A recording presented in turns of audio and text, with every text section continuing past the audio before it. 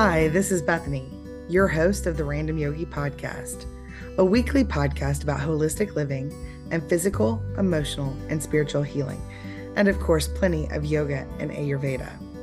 We offer bonus episodes each month featuring yoga flows that you can do at home, as well as guided meditations. Thanks for joining us. So I've begun cyclical living, which means you pay attention to the seasons, you pay attention if you're a woman to your 28-day hormonal cycle, and you live accordingly. So for example, you would try not to schedule huge work products during the weeks of the month that you would be a little more drained, have a little less energy. And I'm doing that with this podcast as well, even. For example, this month, last week, we had a grief doula on. This week, she inspired me to talk about my journey through my father's death. And then next week, the last Monday in February, we will be finishing up with a hospice nurse, which I think they're angels on earth. So I'm excited for y'all to hear that one. And then starting in March, even though the spring equinox is not until I think March 20th or March 21st, we're going to go ahead and go into more springtime themes like gardening, herbalism, things like that, starting in March. So that's where we're at right now. And it's interesting because this time last year, my father was alive. He was still living in Vietnam. He'd lived there for 10 years. My parents had broken up 16 years prior to that. And he married a Vietnamese woman who is an American citizen. And they moved back to Vietnam just because Social Security and money goes further there than it does here. And he fell in love with the country. And he was supposed to come home about 3 years prior, but because of the pandemic, travel was canceled and visas were extended instead of him having to come home to get that visa extended. In the meantime, I'd been having conversations with him by FaceTime every Monday for several years at that point. And I'm so thankful because my father and I had been estranged off and on since my parents broke up. But a couple years, well, actually during the pandemic, I said to him, I don't like not talking to you on a regular basis. And so we had set it up to where every Monday at a certain time, he would FaceTime me because it was cheaper for him to call me than for me to call him. And I'm so thankful that we had done that for the last couple of years of his life because I always knew that if I ever got a FaceTime and it was my stepmother's face, that something would be very, very wrong. And my stepmother and I had not been close whatsoever until, about a year ago when Dad got sick and I had no choice but to finally deal with her. It was about this time last year that I got the FaceTime. It was late that day and it was her face. And she said Dad had forgotten everything. And I really couldn't understand her besides that because she has a very thick accent and we had never really been around each other enough to learn to understand one another very well. But my father still could. And so I had her put him on the phone and I told him I can't understand her. And he could listen to her and tell me what she was saying. But it was very clear that he was very confused. He thought we'd talked the day before. We hadn't. And I said to her, you need to get him home now. Like, you need to get him home right now. And within about 2.5 weeks, she had him here stateside. And I met them at the airport at DFW. And it was the first time I'd seen my father in 10 years. I'd seen him 10 years prior and had walked with him across the parking lot and I was holding his hand. And I remember he took his hand away and I took it back because I just had a feeling it would be the last time that I would hold my father's hand. And luckily that feeling was wrong because when he got to the airport, he was very, very, very thin, very sickly. He had to be wheeled in a wheelchair. But I went and threw myself on him. He was elated to see me and cried on his shoulder. And the poor airport guys were like, hey, miss, we've got to move him a little bit further so we can take the wheelchair back. But they finally understood that I wasn't going to listen, and neither was my father. Eventually, though, of course, I moved so that they could do their job and get him to where they needed to. And we sat him down. And I had told his wife that I wasn't going to accept any arguments. My father had always argued about going to the doctor, even with my mother when I was growing up, never listened to doctors. And I told her, when you arrive, I'm taking him straight to Parkland. And when he arrived, she said, have you told him the plan? I said, no, not yet. I said, Dad, I want to take you to Parkland right now. And he said, I need to rest. We've been traveling for 24 hours and I have got to get some sleep because I couldn't sleep on the plane because they had to wear a mask. And he was having extreme trouble breathing. At this point, he was telling me that the doctors in Vietnam said that he had welder's lung, that he had, as a welder, inhaled so much metal through the years that it had calcified his lung. I assumed it was probably lung cancer, but I didn't know yet. But I was fairly certain that if I gave him, 24 or 36 hours to rest, he probably wasn't going to die during that time. So I relented and agreed to let him go and rest. And I'd gotten a hotel room near the hospital, but my stepmother had her niece invite me to stay with them. And it was interesting because I had avoided them and I had not been very kind the few times that I had interacted with them in 16 years. I'd never been rude. I'd been cordial, but never warm. But I wanted to be close to my dad. So I went, checked out of the hotel, went home with them, and got to spend the next week sleeping in the same house as my father. The following day, I did take him to Parkland because of all the COVID restrictions. We couldn't have any more than just one person with him. And I had said to my father, you need to ham it up. Like, I want to get you in and out fast. This is Parkland. It's going to be a nightmare in the emergency room. You're sick, but you need to really ham it up. And we rolled him in. They told me that I could not stay with him until they had a room for him in the emergency room. And I said, okay, that's fine.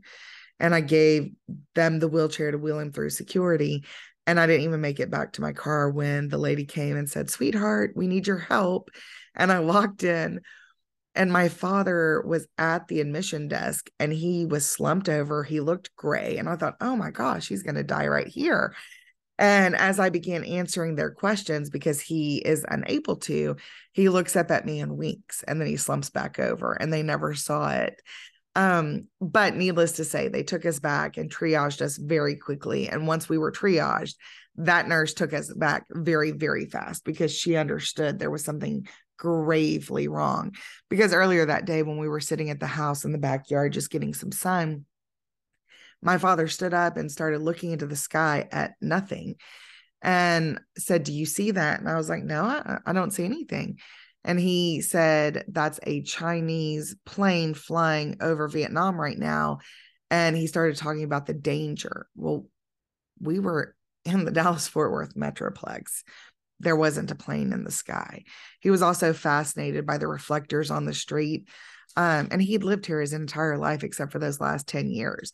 But he was like, what am I seeing shining on the street? So he really wasn't in his right mind.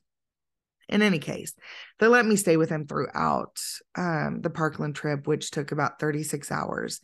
We were admitted that night, first to the emergency room. They did a CAT scan, and they didn't even know what they were seeing in his lungs. And I said, well, the Vietnamese doctors said it was welder's lung. And they were like, we don't know what that is. And I said, well, apparently he's inhaled so much metal that his lung is calcified. And the emergency room doctor said, I've seen a lot of things on CAT scans and I've seen a lot of things in lungs, but I have no idea.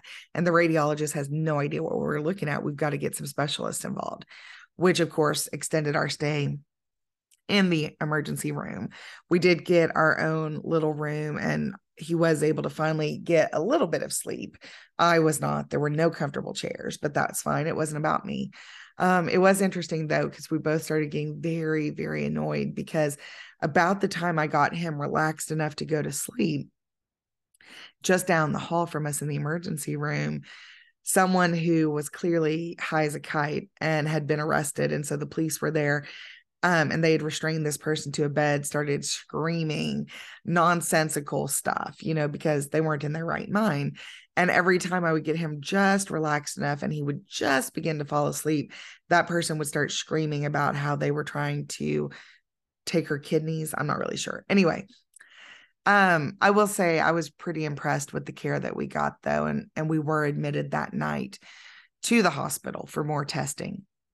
And they didn't really have, because of COVID protocols, they had nothing, nowhere for me to sleep.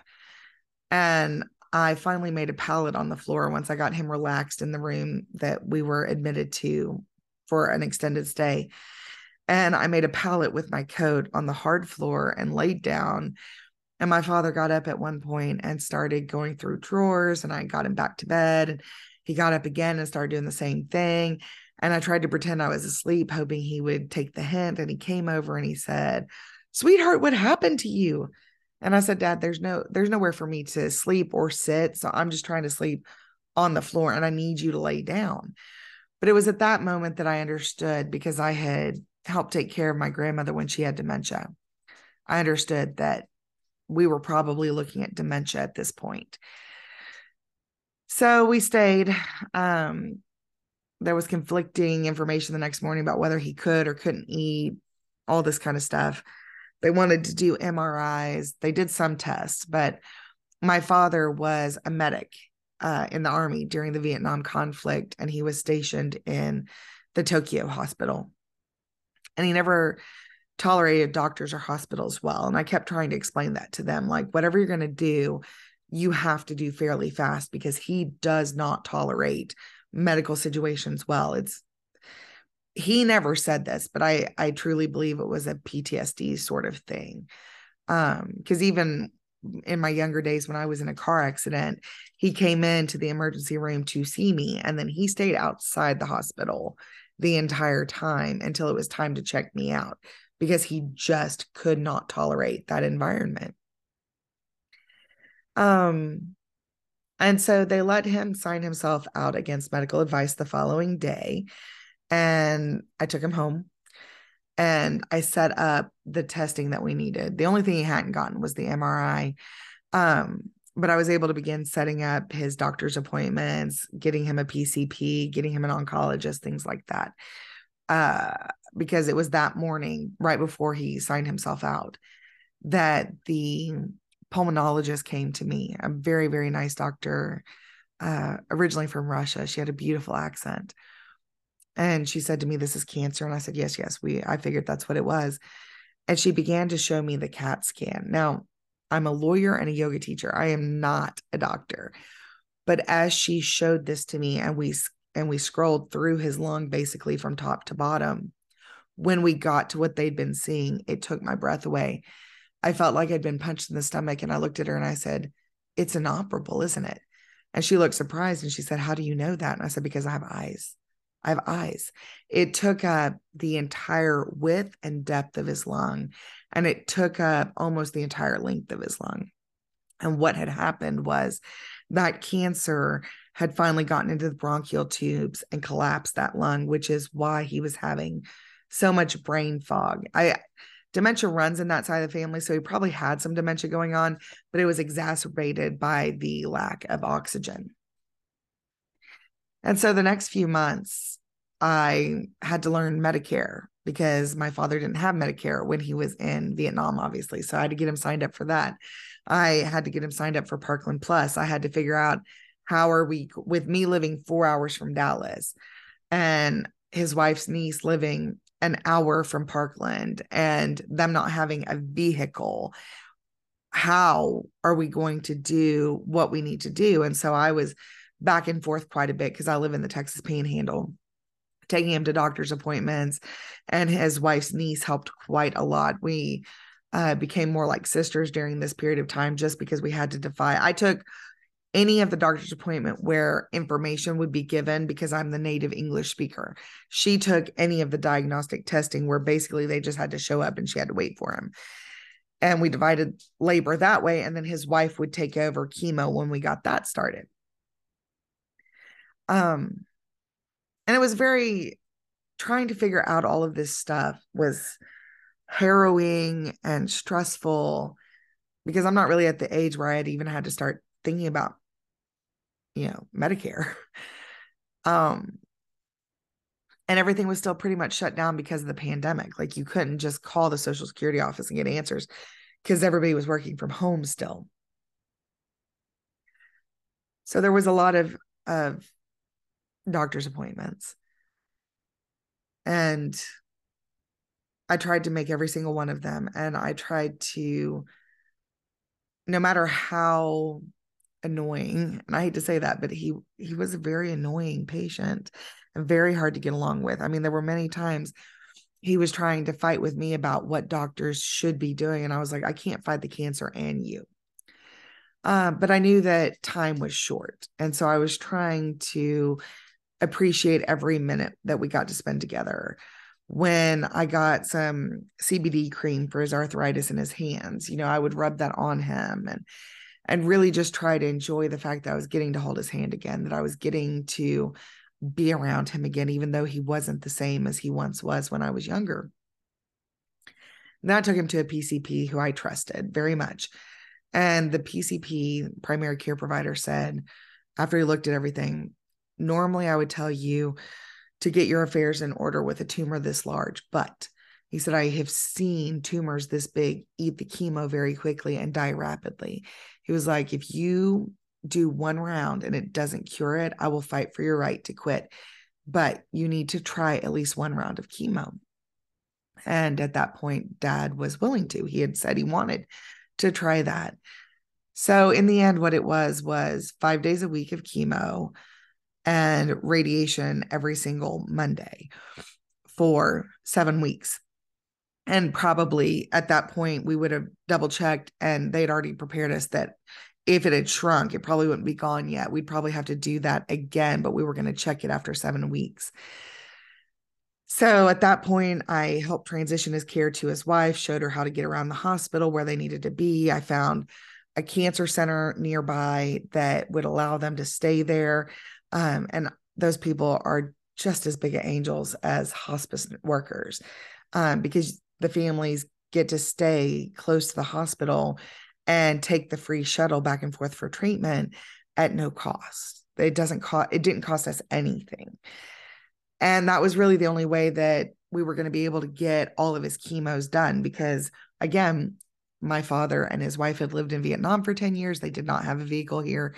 Vehicles had gotten crazy expensive. I couldn't trust him to drive at all. So it was a godsend. It was an absolute godsend finding the cancer apartments close to the hospitals downtown Dallas. And so things continued to progress. I saw him last year on Father's Day, took them to Walmart and got him some food. He was refusing to eat much. He was refusing a feeding tube. And at that point, I talked him into agreeing to a feeding tube so that chemo could continue. But instead, he refused again. And before that week was out, I got a call from my stepmother that they were at Baylor because she had called 911 and the ambulance wouldn't take them to Parkland. They took them to Baylor. And I will say, I appreciated the people at both of those hospitals, but honestly, it's going to sound crazy. If you're in the Dallas-Fort Worth Metroplex, most people would prefer Baylor. I didn't, because Parkland is a teaching hospital. Every time we dealt with anyone, they had read the chart. They knew the history. I didn't have to start from ground zero with them every single time we talked. They were wonderful. The doctors at Baylor were wonderful, but nobody ever read the chart. Every time somebody new walked into the room, I had to start from scratch saying, no, we've now done this. No, now they've changed his medicine to this. No, and I had to be on guard all the time. Now, the cafeteria food was better at Baylor, but I much preferred Parkland. So we spent the last 2 weeks of his life at Baylor. And as soon as we refused care, basically, I'd always told him it was his choice, that we would fight this as long as he wanted to, but that we would honor any choices he made, because he had lived life on his terms. And I wanted him to die with dignity on his terms. When it was time to stop fighting, I wanted him to decide that. Until he decided that, I was going to fight constantly for him. But I always gave him the choice. If you are ready to go, all you ever have to do is tell me. And a few days before he was ready to go, I gave him that option again, and he was not ready yet. And I said, that's fine, but you can't keep fighting the doctors. You've got to do what they're saying. They have to administer the medications they're administering. You can't keep fighting them because your heart will stop if they don't administer potassium and stuff like that. And a few days after that, when I arrived, he was ready. I had talked to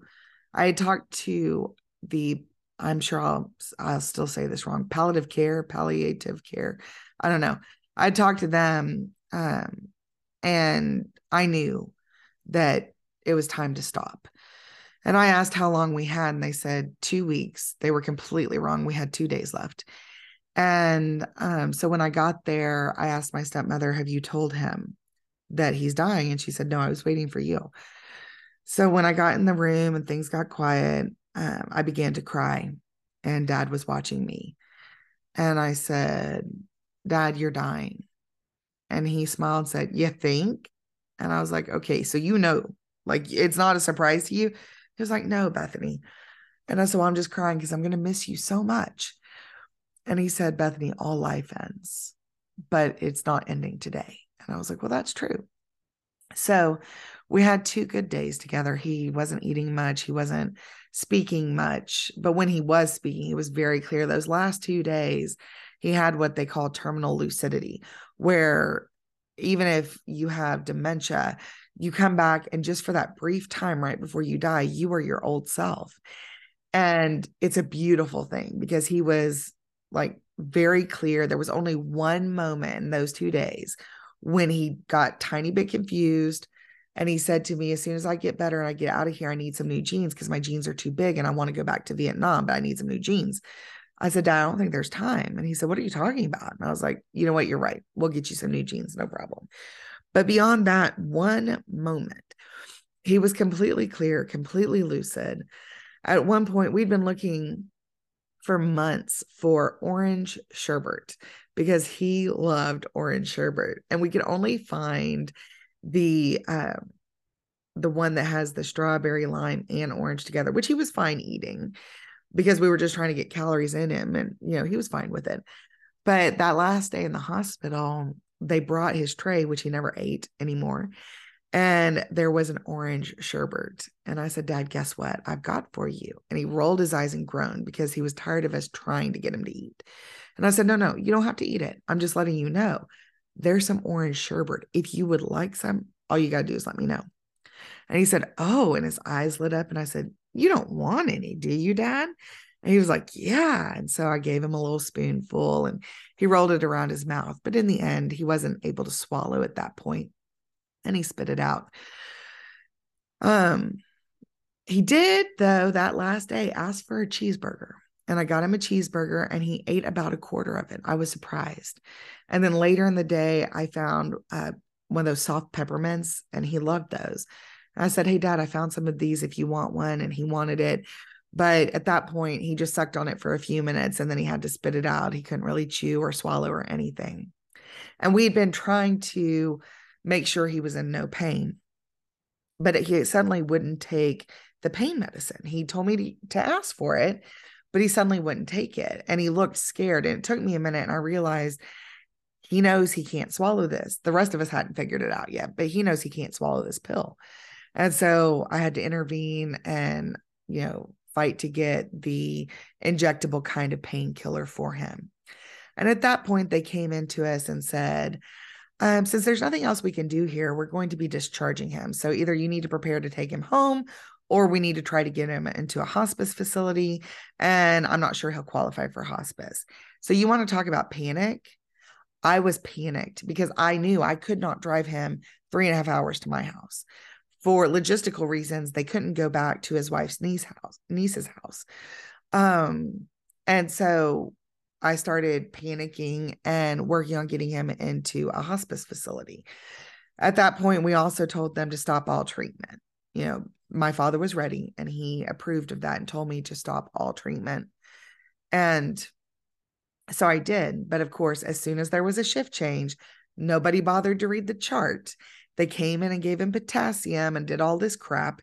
And I had to, again, fight to get them to understand that we had already made the decision, and I could not make that decision every single shift change. They needed to read the chart and know that we had said no more treatment. Now, luckily, I talked to a couple of the nurses, and they told me, this one hospice is where we all want to go. And I said, okay, great. I really don't care as long as they'll take care of us. So I made an appointment. The social worker from the hospice place, or the nurse from the hospice place, came to the hospital to evaluate my father. And I gave him all the information. He was a very, very kind man. And he was like, there's no problem. Your father's going to be admitted. I've just got to call my charge nurse. And that took a load off, because for some reason the hospital kept telling me he may not be sick enough and that we still had 2 weeks.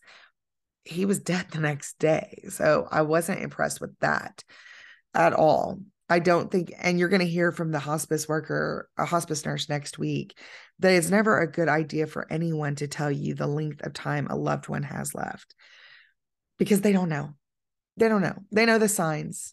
And last week, the grief doula gave us some resources that I put in the show notes of little pamphlets that help you understand the dying process. They did not offer any of that information to us.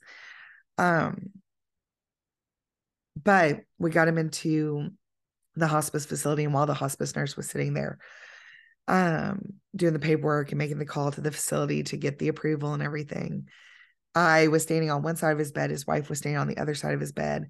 And she and I were talking, because really, when it came time to stop everything, she really struggled. And she said to him, "You don't want to leave me, do you?" And he smiled and laughed. And then he said, "Listen to my daughter." And I said to her, "We have to do this. We have to do this his way. We just have to." And the lovely thing was, the minute that I said that, the minute he said to listen to me and I said that, she was 1,000% on board from that point on. Never gave another peep about not wanting this, even though none of us wanted to say goodbye. And as she and I are talking over his bed, and this is 4 months after that first night at Parkland, 4 months and 1 day after that night at Parkland is when he died. I looked down, and again, he looks awful and he looks gray. And she looks at me and she's like, "He looks so bad all of a sudden." I was like, "I know." And he opens his eyes, looks at me, winks, and closes his eyes again. Nobody else saw it except for my stepmom and me. And she said, "He remembers the game." And I was like, "Shh," because he really is bad. Like, I need to get him in this hospice place, but that's how clear he was. That last day, he remembered that. And he had asked to speak to the family by Zoom. So we Zoomed with my sister. He mainly dozed and listened. He didn't talk too much. And then I Zoomed him with his siblings, and it was a really hard call for them. But I think that's because I was the only one who didn't realize how bad he really looked. Like, I was still believing them when they told me he had 2 weeks left. And my aunt and my uncles told me later that they knew we were on the last day or two. And he was transferred to hospice that night. I went home to get some rest, thinking we had 2 weeks. And I was going to work 1 day and then come back and stay for the duration. And I got a call. I got home at 8 o'clock that night, got a call at midnight that if I was coming, I better come now. And I was too distraught. I fell completely apart. And my mother was here at the time, and she got on the phone and tried to get the nurse to lie to me and say that there was time that I could sleep. And all the nurse would say was, "It's not going to help anyone if you get in a car accident, and we won't let him go until you get here," because I didn't want his body to be released until I saw him. And so I went ahead and I slept a few hours, and I made it back to him the next afternoon, and he was still alive. And that night, actually, before I made it back to him, before I went back to sleep, I FaceTimed with my stepmom, who was in the room with him, and she turned the phone so I could see it. And I said, "Dad, don't leave yet. I need one more kiss. I'm sorry." And he opened his eye, and that was the last response anybody ever got from him. So, and I had said goodbye to him before I left. I had told him, I'd scratched his beard and said, "You're the best daddy ever. I'll be back in a couple days." And he said it was okay, but I could tell by his eyes he didn't think he would be there. I just didn't realize that's what I was seeing in his eyes at the time. And so I zoomed my sister into the hospice room, and it was a beautiful, beautiful place. It had a patio, a balcony overlooking, our private room had a balcony overlooking this beautiful pond with beautiful trees and a beautiful fountain. And it was a large room with a little small dining table and a couch and chairs. And only four people were allowed in. And I zoomed my sister in because she was out of state. She'd already come though and said goodbye to him in person. And so she attended his death via Zoom. And we all sat there for the next 4 hours and waited. And like you heard last week when I was talking to the grief doula, and I was asking her about, end of life wives' tales, because I've heard things like opening a window helps them depart, giving them permission to go helps them depart. We did that for my grandparents because this was the third family death that I've attended, that I've been there for. And I will tell you, they are hard, but they are the most precious memories in my entire life. And so we had given Dad permission, his wife, me, my sister, his wife's niece, we'd all given him permission, said, we'll be okay. You can go. And he just kept tarrying. Even the hospice nurses seemed surprised that it was taking him as long as it did. And finally, and you may have heard me say this last week when I was talking to the grief doula, I said, and I didn't even mean to, but I said, Dad, you weren't perfect. And I thought, what am I doing? What am I doing telling a dying man he wasn't perfect? I said, Dad, you weren't perfect, but you did your best and you loved us the best you could. And it's okay. And it's okay for you to go. We'll be okay. And within moments, he was gone. And I will say this. If you have all families, as a lawyer, I always tell families, you need to talk about death. You need to prepare. There's documents that can help you do that. But what I didn't understand is when you have a multicultural family, you need to understand what each culture's death traditions are. Because luckily, through this entire process of 4 months of caring for Dad, my stepmother, her niece, and I, and my sister had all developed a loving relationship and a kindness for one another. But it never occurred to me, like, I knew Dad wanted to be cremated. We'd agreed we'd have the funeral at my house, but it never occurred to me to say, okay, what are your beliefs, death rituals as an Asian person? And here are mine. Now, luckily, because of the love and respect that had grown between us, we were able to navigate it. But we had to navigate it on the fly because it had never occurred to any of us that this is something we had needed to discuss. So, for instance, in their culture, and I don't know if this is all Asian cultures, all I can do is speak to my stepmother's culture. In my stepmother's culture, once death happens, she closed his eyes, she kissed him once, I think, and then from that point on, they would not touch the body. And they were like, we need to call the funeral home, we need to get him gone.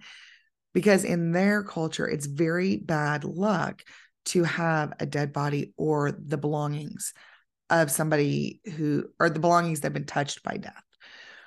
Whereas me being an American, I'm going to sit with that body. I'm going to hold his hand. I'm going to kiss him over and over. I'm going to spend time saying goodbye before I call the funeral home. Because once the funeral home comes, we weren't going to pay for him to be prepared to be laid out. I knew this was it. And so when they were like, we need to call the funeral home, I said, no, sit. I'm taking the time I need with my father. And they did very respectfully. They sat at a distance. They did not ever touch him again. And they watched me. And I didn't understand at the time how uncomfortable that must have been for them. Not that I would have changed it because I needed that, but I couldn't figure out why they were really kind of struggling, like with me touching him. And I was crying significantly.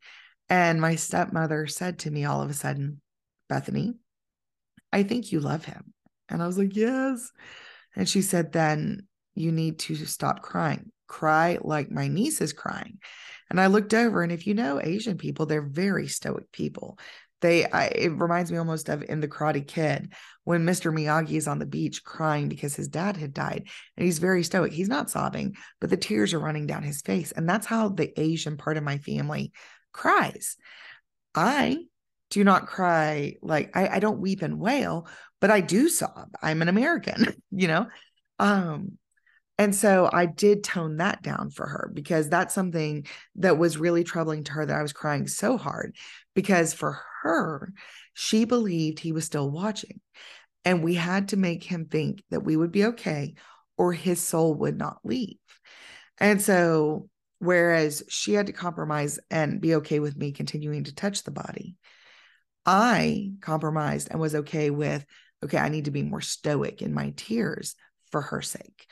Um, and even planning a multicultural funeral was a bit different because I needed all the Americans to understand that this had to end with a happy celebration.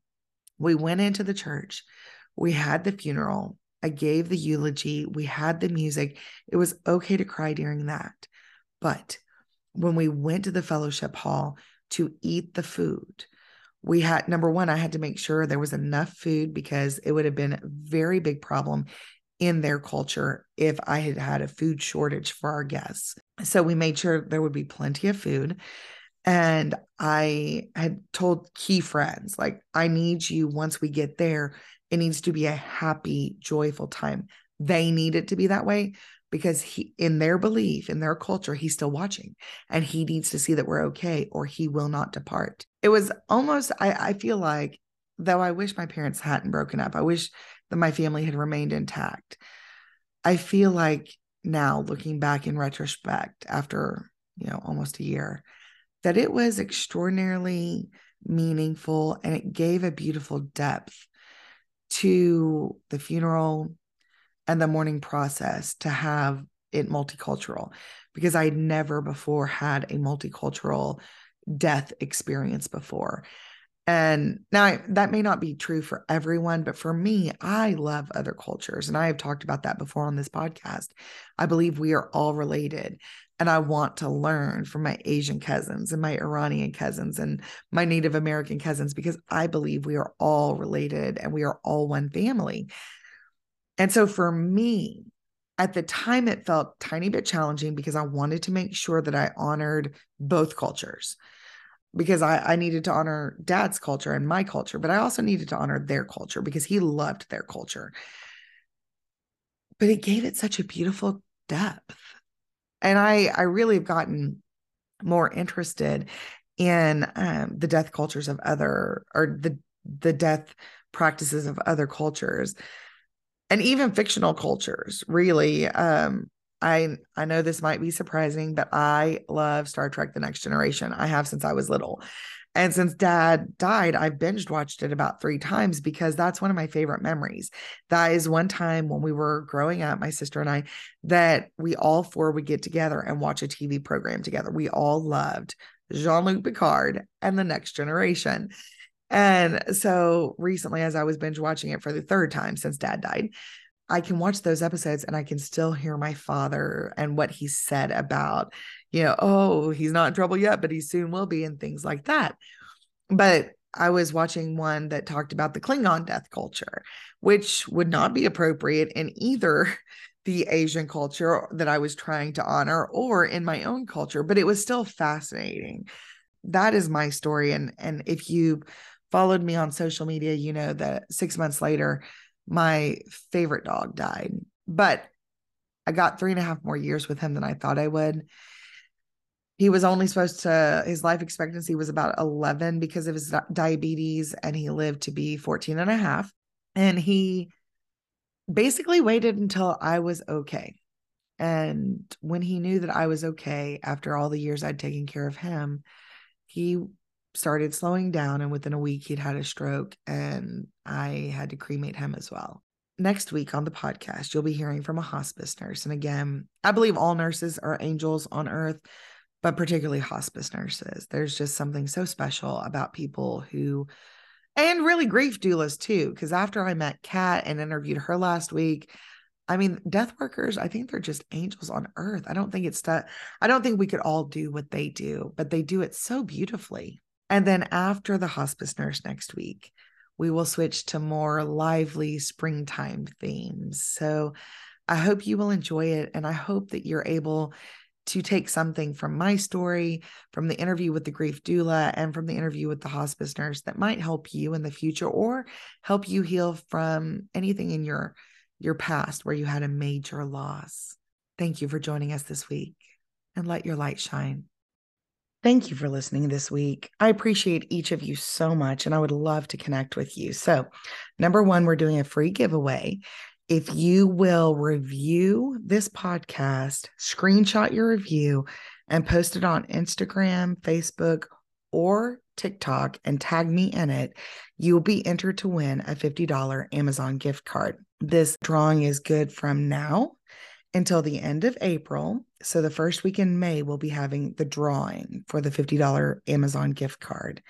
Again, you can screenshot your review and just post it to social media, tagging me in it so I can be sure to enter you into the drawing. On Instagram, you can find me at the Random Yogi Podcast. On Facebook and TikTok, I'm at the Random Yogi. Also, please connect with me on social media because I do go live at least once a week to try to connect with listeners live. Again, thank you so much for listening. And if you've enjoyed any of our episodes, please tell one friend about us. Thank you for joining us this week. Please support the Random Yogi Podcast at patreon.com to get bonus content and merchandise. Please join us again next week, and thank you for listening.